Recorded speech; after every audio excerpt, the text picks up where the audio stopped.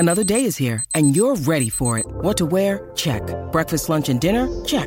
Planning for what's next and how to save for it? That's where Bank of America can help. For your financial to-dos, Bank of America has experts ready to help get you closer to your goals. Get started at one of our local financial centers or 24/7 in our mobile banking app. Find a location near you at bankofamerica.com/talktous. What would you like the power to do? Mobile banking requires downloading the app and is only available for select devices. Message and data rates may apply. Bank of America N.A., member FDIC.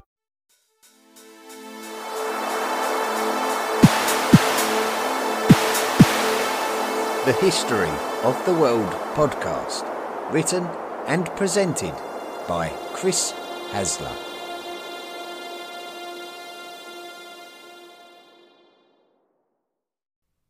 Volume 4, The Medieval World.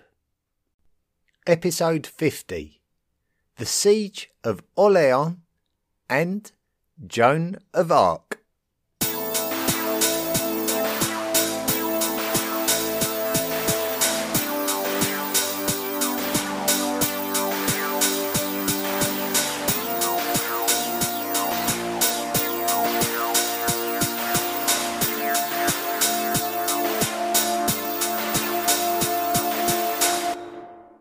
Our story this time begins with the Treaty of Troyes in the year 1420. King Henry V of England's successes in the north of France enabled England to make demands of the French, which tipped the balance of the ongoing 100 Years' War in favour of the English. The 100 Years' War is a retrospective name for the various battles between England and France throughout the 14th and 15th centuries. The cause for the tension between this period very much stemmed from the value to the English of French lands that they claimed should be subject to them, whereas the French wanted the English completely off of the continent and restricted to the island of Great Britain. Often it would be the lands within Normandy and Aquitaine that were the ones that were more influenced by the English than others, and in order to try to reclaim or secure these lands, King Edward III of England, the great-grandfather of King Henry V, made a claim to the throne of France. He legitimised his claim by being the last remaining grandson of King Philip IV of France, but the French crowned his first cousin once removed, who reigned as King Philip VI of France.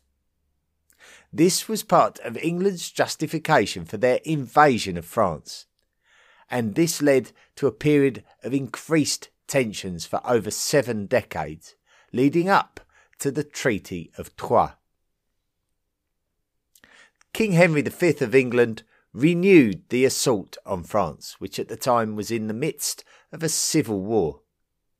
The French king was Charles VI, and Charles was mentally very fragile.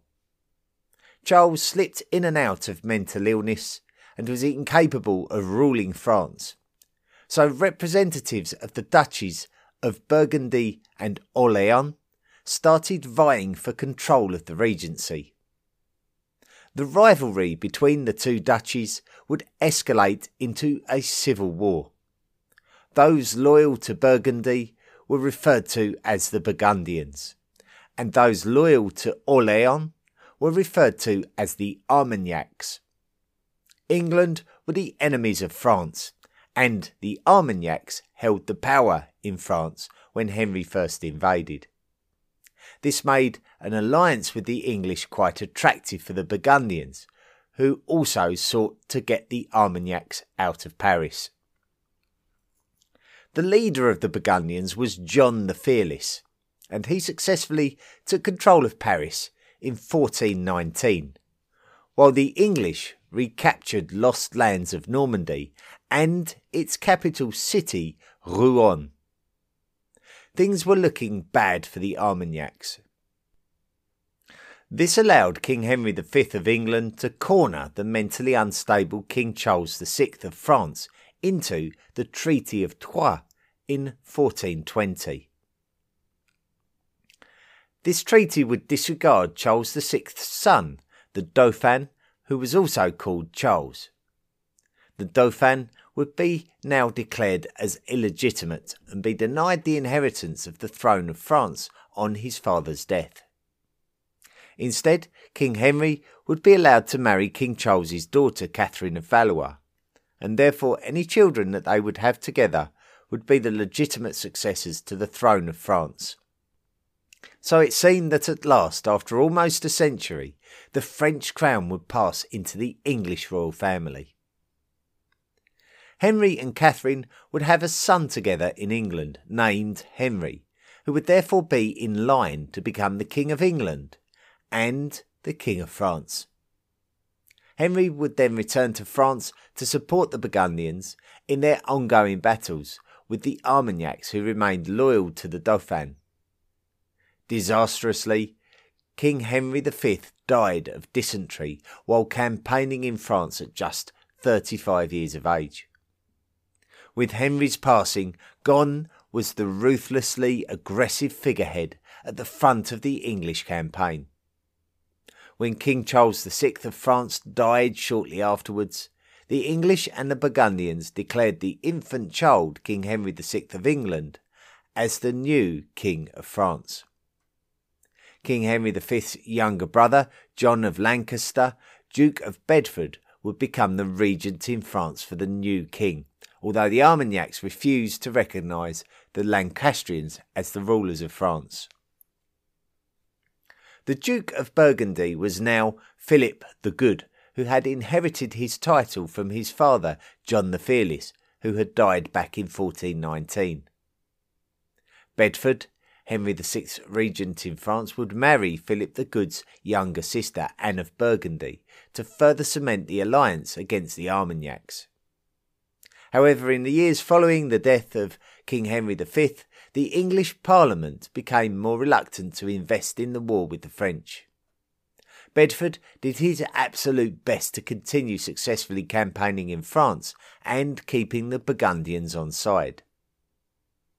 At the Battle of Agincourt back in 1415, King Henry V of England infamously ordered the murder of most of the French prisoners of war during the battle. One of the French prisoners whose life was spared was Charles, Duke of Orléans. Orléans was the city that was the origin of the Armagnac movement, which fell from dominance in France after Henry V's invasion of Normandy, when the Burgundians expelled the Armagnacs from Paris. Orléans' location and symbolism was of strategical importance, and if the English could take Orléans, then the eventual total conquest of France would not be out of the question. One of the men who had fought alongside King Henry V at Agincourt was Thomas Montague, the 4th Earl of Salisbury. After Henry's death in 1422, Salisbury would continue to campaign in France on behalf of the English, before returning back to England later in the decade. Salisbury then returned to France in 1428 in order to campaign again, and this was at around the time that Bedford, Henry V's brother, was planning to further battle against the Armagnacs. It appears that Bedford's original plan was to head west from Paris in a direction of Angers, but it appears that Salisbury may have had other ideas, and decided to turn in the direction of Orléans. This could have been a smokescreen from Bedford even, as he knew it was questionable in the laws of chivalry to steal the possessions of an imprisoned man. But we may never really know the real truth behind Salisbury's change of strategy. What we do know is that Orléans was a very attractive conquest for the English for all of the reasons already mentioned. The Siege of Orléans. The city of Orléans sits on the Loire River, which flows westwards through the cities of Blois, Tours and Nantes before emptying into the Bay of Biscay. Control of this waterway was very important. With Salisbury now committed to his attack on Orléans, he would now look to close off access to the city along the Loire River from both upstream and downstream. Salisbury went downstream to capture the river settlements of Meung and Beaugency, while William de la Pole, the first Duke of Suffolk, went up the river to capture the settlement of Jargeau. This meant that the English could cross the Loire River to the south bank and block off the bridge that connected the city of Orléans, which was on the north bank, to support from the south, which was controlled by the Armagnacs. The siege of the city was now in place, and the English army was now also joined by their Burgundian supporters. This all took place in October of 1428. It was not a huge surprise in the grand scheme of things for Orléans to be attacked. It was the city where the Armagnac movement originated, even though the Armagnacs had established a new power base further south in the city of Bourges. Orléans was a walled city, well fortified and aware of its own attractiveness as a target, not least of all to the Burgundians during the French Civil War and the English, who had been looking to continuously push their influence southward since King Henry V conquered Normandy 10 years earlier. Despite the English blocking the route into the city via the bridge across the Loire River, the bridge itself would not fall to the English with ease, due to there being a fortification at the southern end of the bridge called Les Tourelles. Access to Les Tourelles was via a drawbridge. The garrison of over 2,000 men at Orléans was under the command of Jean d'Orléans, Count of Dunois. Dunois was the half-brother of the captive Charles, Duke of Orléans, who, if you remember, was captured by the English at the Battle of Agincourt 13 years earlier. Both Dunois and the Duke were grandsons of King Charles V of France through his son Louis I, Duke of Orléans, but Dunois was an illegitimate son, which led to him being nicknamed the Bastard of Orléans. Dunois led the garrison to defending Les Tourelles against the English assault, but the English assault was too much and they eventually took the fortification. The French held the English off long enough to be able to destroy parts of the bridge itself as they retreated back towards the city, which meant that the English would have to rebuild these sections of the bridge in order to access the city from the south. Before they could do this, they would need to occupy and repair Les Tourelles, and so they did this while they contemplated how to take control of what remained of the bridge. Salisbury would enter Les Tourelles himself in order to draw up his plans, but it was while he was in the fortification that the French attacked it with cannon fire. It was while Les Tourelles was under attack that Salisbury was struck in the face by part of the wall, and this meant that he had to be withdrawn from the battle and taken back to the relative safety of Meung to recover. He didn't recover though, and he died on the 3rd of November from his wounds. Command of the English forces passed to William de la Pole, the 1st Earl of Suffolk. With Salisbury's passing, the momentum of the siege died down as Suffolk settled in for the long haul. This played against the English due to the fact that reinforcements and supplies started arriving in defence of the city. Suffolk would commission the construction of forts to the west of the city on the north bank of the river over the course of the winter, but he couldn't fortify elsewhere due to a lack of numbers. This enabled Orléans to still receive some supplies which helped to prolong the siege, but the supplies that did make it were not really enough. The English army also required supplies, and a convoy of wagons containing weaponry and food was attacked by the French, supported by their Scottish allies. Due to the carried foodstuff being barrels of herrings, this exchange is known as the Battle of the Herrings, and the French and Scottish alliance was defeated. Not only was the convoy unable to be stopped, but also the defeated French force was not able to reach Orléans as a consequence of their defeat, meaning the city had to suffer even more. Dunois was now desperate and was willing to surrender the city to the Burgundians. The Burgundians were interested in negotiating, but Bedford was not, and he wanted to sack Orléans completely. So the Burgundians withdrew from the siege. Nonetheless, the city was still on the brink of collapse. Joan of Arc. Had the English and the Burgundians not run the royalist Armagnacs out of Paris, the new king would have been the Dauphin Charles. Since the death of Charles VI in 1422, the crown was disputed between King Henry VI of England and the Dauphin, who was now proclaimed by the Armagnacs as King Charles VII.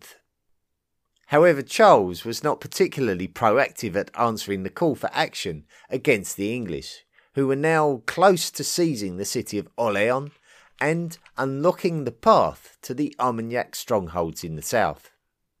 That is until the arrival of a humble peasant girl at the court of Charles VII, which changed the course of history. The peasant girl's name was Joan, and she was born in the east of France in a village called Domremy. As she entered her teenage years during the mid-1420s, Joan started seeing visions of Christian angels and martyrs and claimed that they were giving her instructions. The instructions were telling her that she had been selected to be the saviour of the French. Joan continued to see such visions for the next 3 years, and so she then felt compelled to act and looked to find the nearest French army unit to instruct them of what she felt was her calling. Of course, she wasn't taken seriously when she did unveil her story, and she was powerless to do anything significant, but she did not give up. She would return to the army and persuade them to give her an audience with the commanders. There, she reiterated once again that she had been instructed to save France, and she may have even predicted the occurrence and the result of the Battle of the Herrings, in which a combined French and Scottish force were defeated attempting to head off an English supply convoy.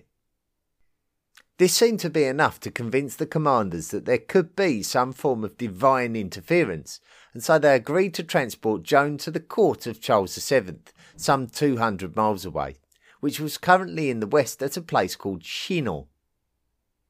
When she arrived in the company of Charles, Joan once again explained her visions.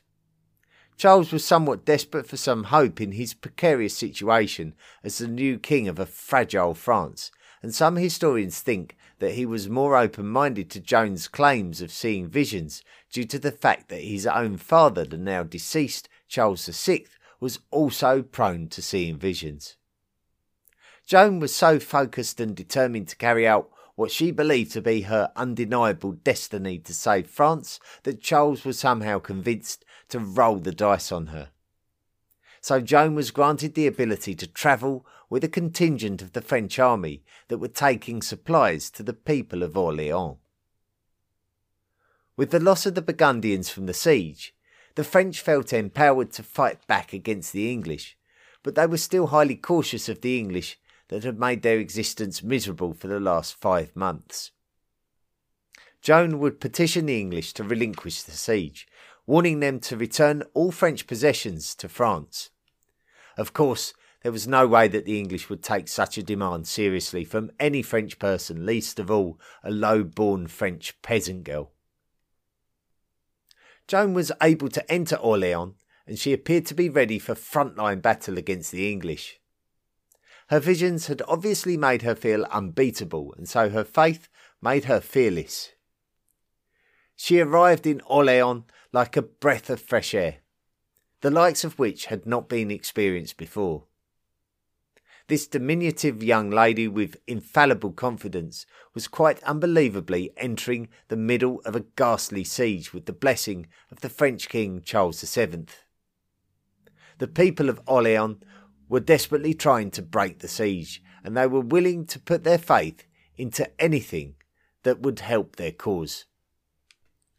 Joan would reportedly speak to the French garrison about how God was in their favour, and she would endeavour to appeal to the French soldiers to behave in a manner befitting of God's favour, such as refraining from swearing.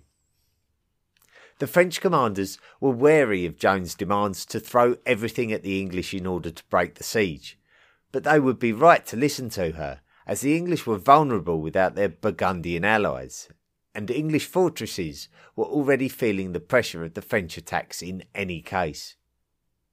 Eventually, the French decided to put all of their energy into breaking the siege, and they were successful. The English abandoned Les Tourelles and abandoned their western forts, retreating to the north. In the midst of the battle, Joan was reportedly on the front line, fighting in full battle armour alongside the soldiers of the French garrison.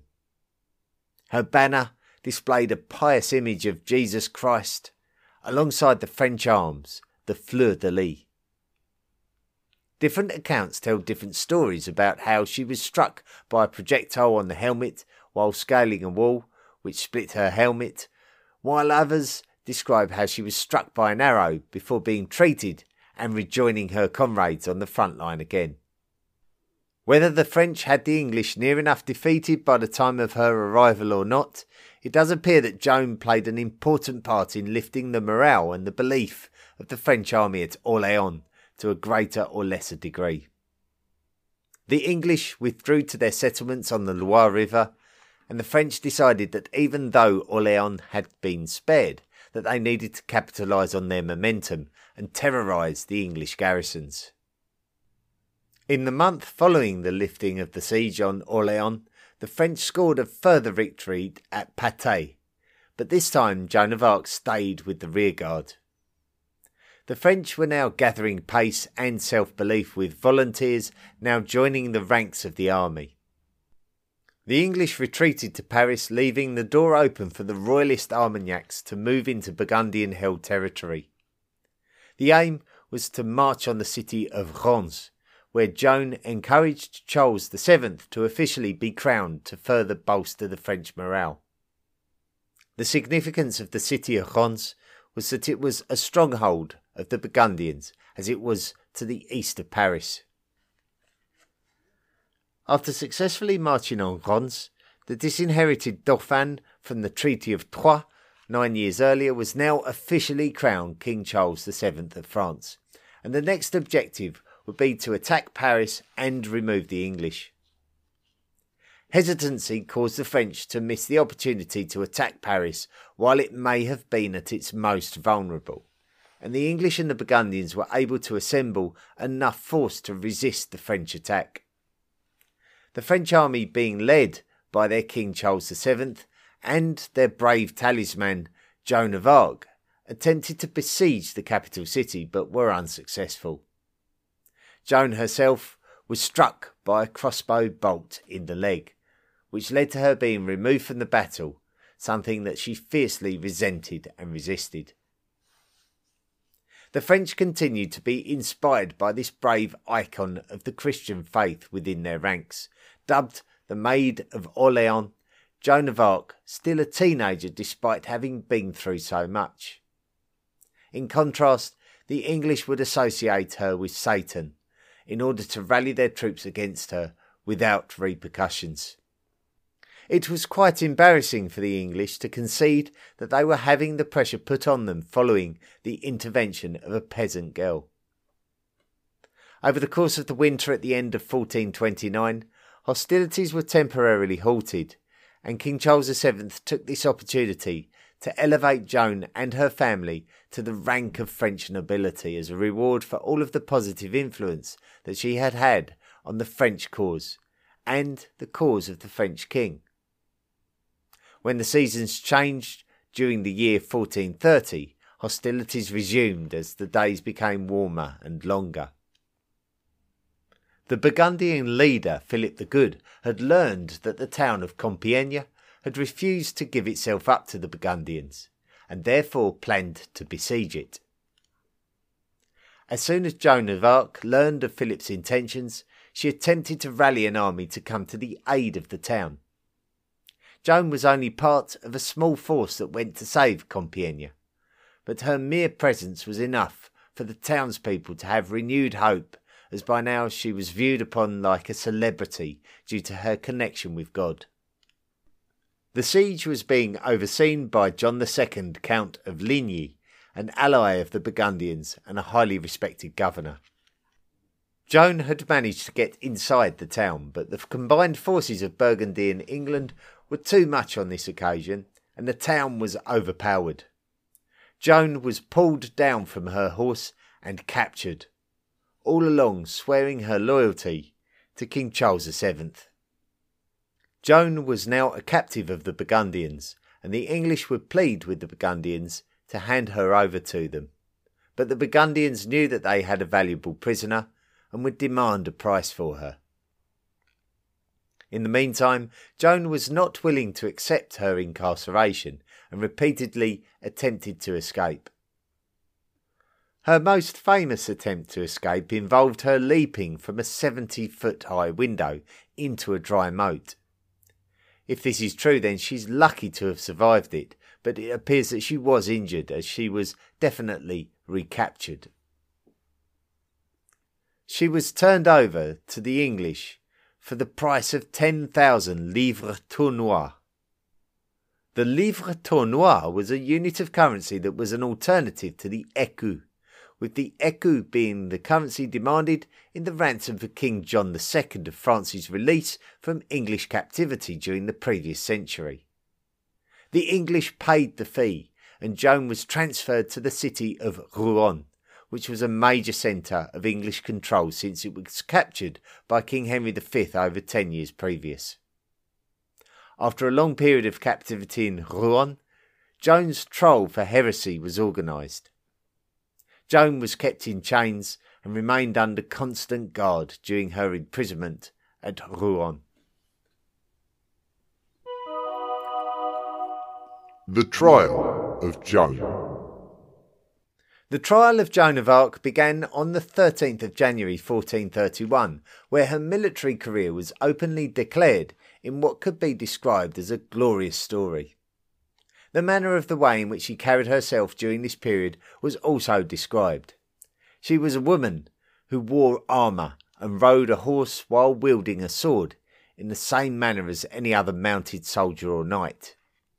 Joan would defend her actions by declaring that the English were illegally in France, while the English were seeking an admission from Joan about the number of Englishmen she had killed. According to Joan, whatever she did was done in the name of God.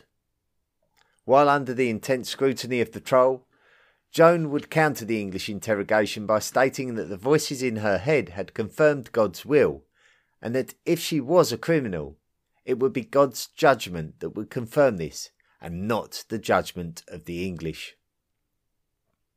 The English were determined to wear her down. Joan was alone to defend herself, and being kept in the most restrictive conditions. No known attempts were made to rescue her by King Charles VII. No defence counsel was representing her. Joan was pressured into a submission to renounce the voices that had guided her and agreed to pay a penance for her crimes against the English. She would agree to dress as a female and carry out recantations, which would be a vocal renouncement of her questionable guidance, the voices in her head. Her sentence was life imprisonment, which was not an unusual punishment for prisoners of war. It is possible that she was sexually abused while wearing female clothing while in captivity, and this may have led to her being found wearing men's clothing again, although we cannot be sure whether this was a set-up or not in order to condemn her completely. She had signed a document to declare that she had renounced the voices in her head. But of course, being a low-born peasant, there is no way that she would have been able to read the declaration.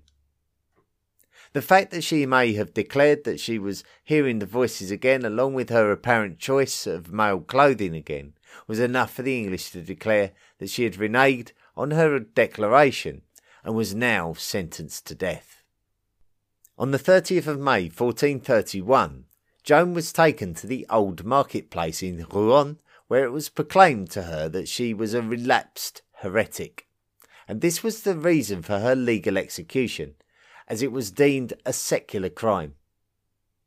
She was burned at the stake in a very gruesome public execution. It is reported that her remains were burned again to prevent any of her remains becoming religious relics. There is even reports of her heart remaining intact, but this is surely just the stuff of legend. She was just 19 years old. In the aftermath of Joan's execution, the momentum of the French against the English, that she played an important role in, continued.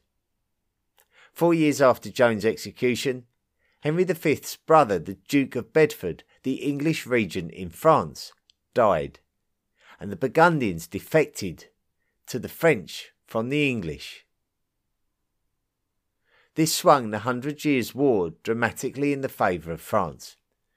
But it would be correct to say that the brief period in which Joan of Arc was directly involved in the French fight back was the beginning of the turn of the tide against the English, who were the dominant force in France and well on the way to securing the crown of France on the King of England's head. Joan of Arc was found guilty of heresy and was executed accordingly in the city of Rouen. The collapse of English territory in France continued under King Charles VII, and in 1449 the French were able to recapture the city of Rouen, which had been taken by King Henry V of England around 30 years earlier. This enabled the French to obtain the official documents of the trial of Joan of Arc, and an investigation into the validity of the trial would come into effect in the following years. The significance of this was for the fact that Joan was directly involved in the crowning of King Charles VII, so the clearance of Joan's name would further validate Charles as the correct King of France, and would show the French cause against the English as religiously just. By 1456, the trial of Joan of Arc was declared as invalid, and her family would at least know that the record had been set straight. The declaration of Joan's innocence was made by Pope Calixtus III. It would be another 400 years before a new movement emerged in France that would petition for Joan to be canonised, and it would take until 1920 for this process to be completed, by which time the Pope Benedict XV declared that Joan could now be referred to as Saint Joan of Arc, with her feast day being on the 30th of May, the very same day as her execution.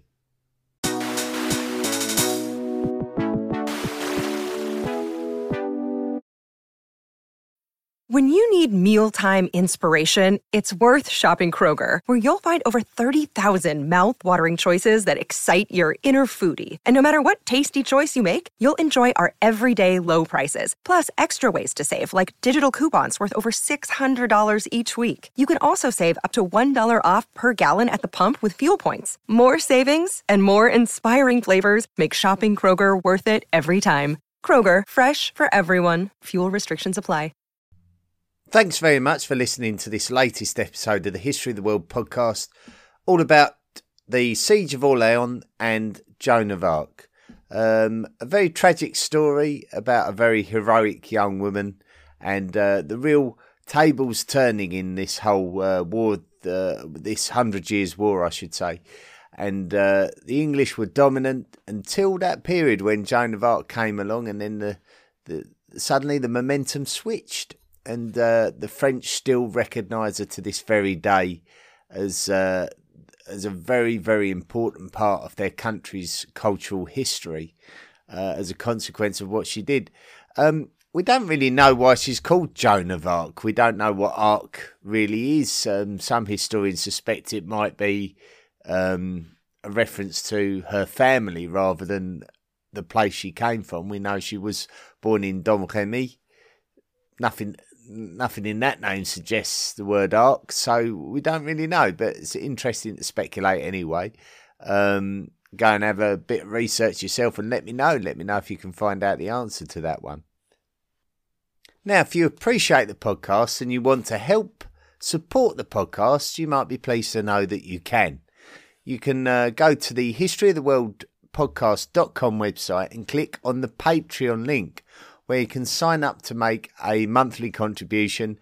You can qualify for rewards and get special access to the debrief episodes, which are published most weeks with the main episode.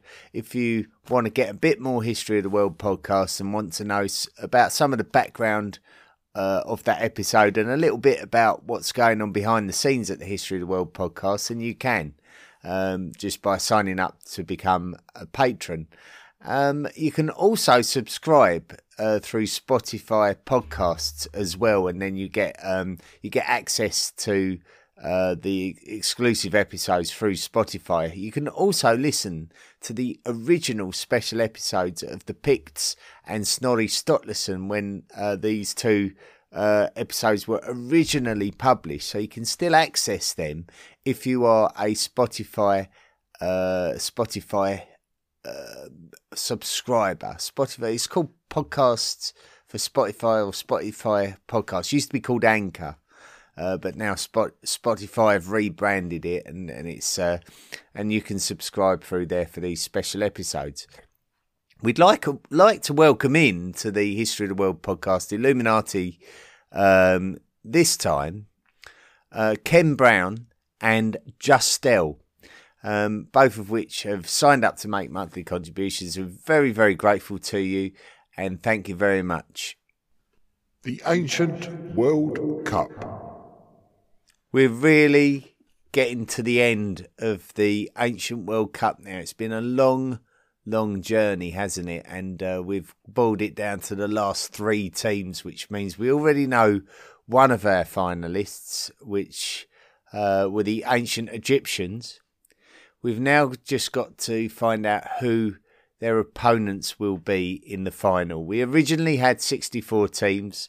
Through a process of your votes, the listeners, through Facebook, through the official web page for the History of the World podcast, through the unofficial fan group, by which you can go and enter into a chat room, which I'm a part of, so you can actually go and join other History of the World podcast listeners, hot welders as we call you, and we're all in one chat room and we can discuss anything history related, so why not join me? It's a 24/7 thing.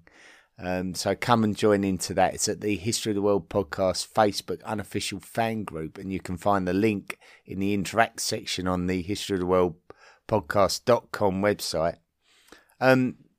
Also, Twitter and Instagram are the other two voting platforms on which you can join in.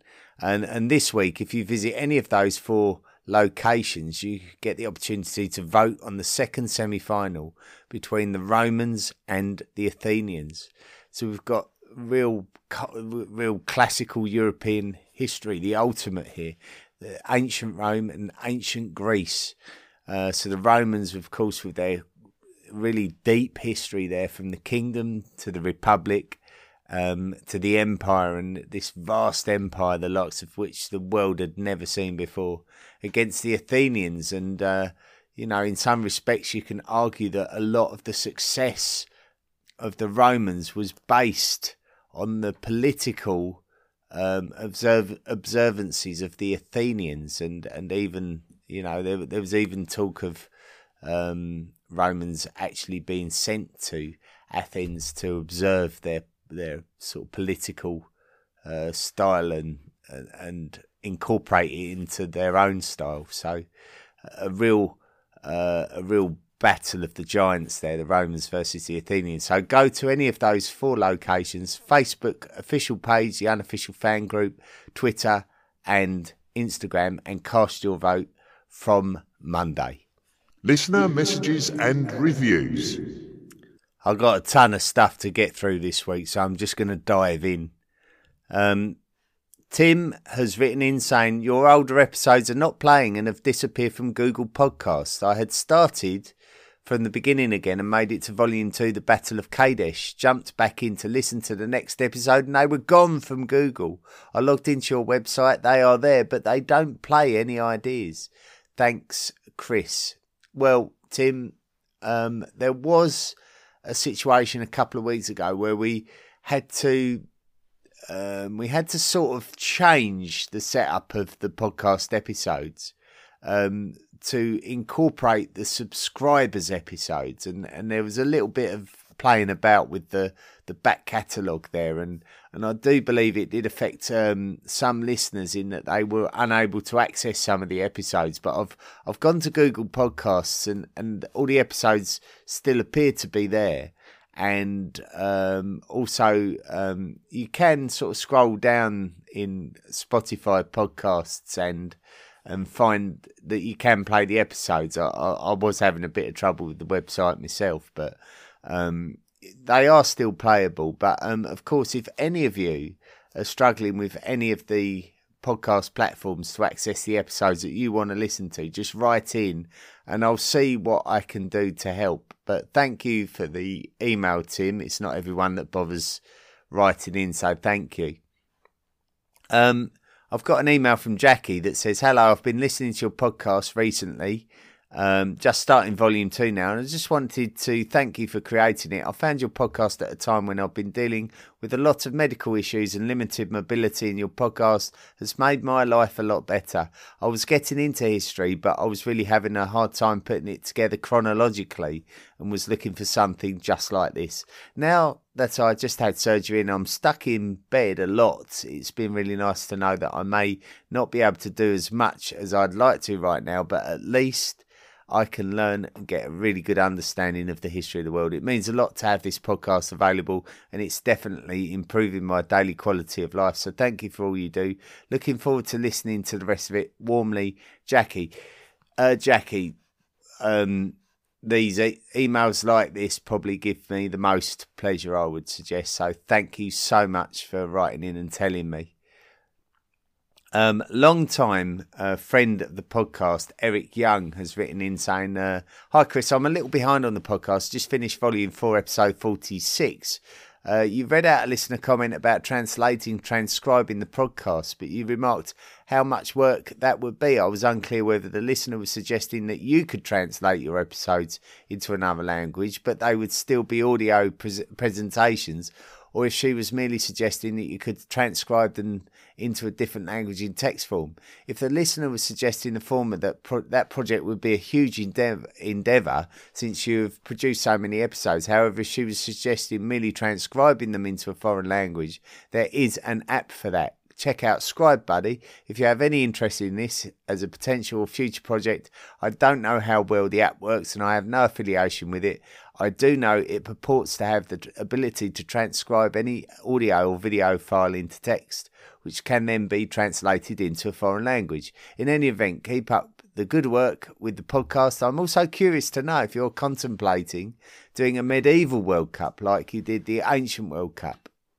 Well, the first thing you mentioned was about the transcription of the podcast and then the translation of the podcast. Well, anyone that approaches me about translating the podcast into another language, I'm sure they would have to understand it would be a huge long-term commitment and it would have to be a labour of love. And I just don't know. Sometimes I think anyone that does approach me may not appreciate the scale of what they're asking for. And of course, with all of the energy that I put into the English language version of this podcast, I just don't have any time to spare whatsoever to support such a project. So I'm not saying no, but I'm trying to be as pragmatic as possible when answering people that are suggesting that they could do it, and that's really it. As for the ancient World Cup, it's coming to a close, and are we going to do something else? I don't know. I mean, the medieval World Cup, I think, would only be correct to do that after we've completed the medieval volume, so that everyone has got a good knowledge of what they're voting for. But I was thinking maybe along the lines of maybe an Ancient Warriors World Cup, where we get all the great warriors, all the great military leaders of ancient times, and put them into a tournament and see who comes out on top. So, yeah, maybe that would be an idea. But if anyone else has got any great ideas, I'd be very interested to know. So just make sure you write in. Thanks very much, Eric, as usual. Zoltan Gal has written in... and he said he's created. He said, "Greetings again. I'm truly honoured and happy that my previous email was able to reach you. As you may recall, I've previously mentioned my interest in prehistory. I've recently started a little project that revolved around the volume 1 of your podcast. With my limited and humble graphic skills, I designed a human evolutionary chart, which I think from a listener's perspective could be really helpful when putting the big picture together, especially for first-time listeners. Since the chart is in its early stages, I'm seeking your expert opinion and feedback on it. If there's anything missing or inaccurate information, please let me know. I understand that you are busy with your podcast, but any feedback you can provide at any time would be greatly appreciated. Furthermore, I plan to enrich the chart in the near future with cultures, fossils, and even migration routes. Best regards, Zolly." Well, I did take a look at your evolutionary tree, Zolly, and I thought it was a very solid chart, and I think definitely continue with it. It's always difficult for me to criticise the nature of the chart, because there's so many different points of view about how the chart relates to each section, but I think you've done a very strong job with it, Zolly, and certainly continue with it, and you're welcome to publish it on the social media platforms. I'm sure other people will get a lot of pleasure from looking at it. Charlene Berger has written in and put, "I love your podcast. Just restarted from the beginning. I wanted to send you a link to an article I just read from the New York Times online articles. You can probably access it directly. It was posted today, March the 7th, written by Carl Zimmer, entitled 'Ancient DNA Reveals History of Hunter-Gatherers in Europe.' It presents evidence of 8 previously unknown populations of early Europeans." Well, thank you, Charlene. I've not accessed the article, but maybe you could post a link on the social media pages, and we'll all get to enjoy it. So, like, as with anyone, if you want to send me something, don't just send it to me. Send it to the whole Hot Worlder community. We all want to see it. But thank you, Charlene. Ian Van Alphen has written in saying, "Hi Chris, I've been meaning to send you my gratitude for the episode you made about New Netherlands. That was some months ago I made that episode. It was very interesting to hear your uptake on the matter and tell the world this little part of our national history, a part which isn't known by many of my fellow countrymen, I'm sure. The thanks are long overdue, but I felt obliged to send them because it must have been quite an undertaking for you, and for that I'm impressed and grateful. Now that medieval Europe is finished, I'm very excited to know what the rest of the world was up to in this same period. Can't wait for that. Please keep it up with your great project, and know that a lot of people's journeys home through snow and rain are a lot more bearable thanks to your storytelling. By the way, I loved the trip down memory lane. I guess, Ian, you're referring to the retrospective special last week. But thanks, Ian. You're from the Netherlands, and you requested New Netherlands as your special episode, and it was a great pleasure to write that episode, because I have had recent close connections with the city of New York. I do love the city, and it's fascinating to know more about its history. And I was able to acquire a very decent book which helped me to write that episode. It's called The Colony of New Netherland, a Dutch settlement in 17th century America by Jaap Jacobs. So if you're interested in finding out more, you could do a lot worse than buy that book, I should imagine.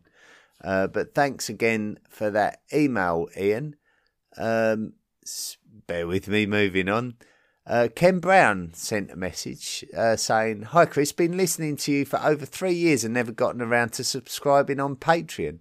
I think that I've had more than my money's worth now. It is perfect for me, the right balance of accurate, impartial history that is easy to follow while doing stuff in my workshop. I've always been interested in history, but growing up in such a young country as New Zealand, it's always seemed removed. Fortunately, I lived overseas for a while and could visit some of these places. My favourites have been Petra, Masada, Delphi, Rome, lots of the UK. My all-time favourite was Marathon. As part of my midlife crisis, 12 years ago, I ran the marathon to Athens. Marathon, having never run before." That's something else. Well done. Well done indeed, Ken. He goes on to say, "I ran the marathon to Athens marathon, having never run before. I researched it to fully immerse myself in the experience. I was looking forward to your marathon episode and was a little surprised that you related the version of only Phidippides returning to Athens rather than the whole army, which was my favourite bit. However, that highlighted for me that there are many versions of what happened in history and we may never know the exact details. I do like the new unscripted format with what happened on this day. Keep up the good work, Chris. It's a monumental task for you. It's become a valued part of my leisure time over the years. My all-time favourite bit is where you call everyone CS as you sign off. We had a talk show host say the same thing to our Prime Minister last week, although he said see you next Tuesday rather than see you next time. I'm looking forward to commissioning my own episode one day. I've accrued enough karma. Cheers, Ken. Ken, I've got absolutely no idea what you're talking about at all. Liam has written in saying, "Dear Chris, I write this from Mississippi and I want to say I love the podcast. I found it in the fall of 2021. And started a journey to catch up. I finally did in January of this year. I just want to say I love your work and the objective view you provide to the best of your ability. I cannot wait to dive more into North and South America's pre-Columbian history in this volume. I also wanted to say if you need help making any maps, I'd love to. I used to make them a lot as a kid and teenager and have always been fond of drawing up maps. Best of luck with the podcast as it continues and keep up the great work." From Liam. Anyone that follows me on my website, historyoftheworldpodcast.com, Liam, will discover that I've fallen a long way behind with the maps and it's... I'm just having trouble finding the time to cram all of this work in. I don't really know how I kept up in the first place, but nonetheless, I'm struggling a little bit. But I will get there in the end. But it's just quite tricky for me. So, like, if anyone wants to draw up a map, as you've suggested, feel free. I'll take a look at anything. Dave Moran has written in, putting, "Dear Chris, thank you so much for all of your beautiful hard work. This podcast has been an eye-opening journey through history, a subject which I've always been fascinated by, and now see how little I actually knew. Took me a couple of months to catch it all up, as I would listen for the whole of my work days. Been on break since December, so I've just had enough episodes to get through a few more work days. Keep up the good work. I appreciate the journey you've been taking me along. Thanks much, a Canadian fan." Well, thank you very much, Dave. Anyway, that was a lot of messages. So thank you so much for those of you who stayed with me and listened to them all. I'm going to sign off now. And next week, we're going to be looking at the Teutonic Knights. So it's going to be our first look at that as we get towards the end of our European episodes. The fascinating story of the Teutonic Knights. And we're going to be talking about the battle on the ice. So this is a battle that took place on a frozen lake. So that will be next week's episode. So join me then. Until then, thanks for listening and be good. The History of the World podcast, written and presented by Chris Hasler. Please consider making a financial contribution by going to the historyoftheworldpodcast.com website and clicking on the Patreon link. Email the show at historyoftheworldpodcast@mail.com. And don't forget to join our social media at Facebook, Twitter, Instagram and Tumblr. See you next time.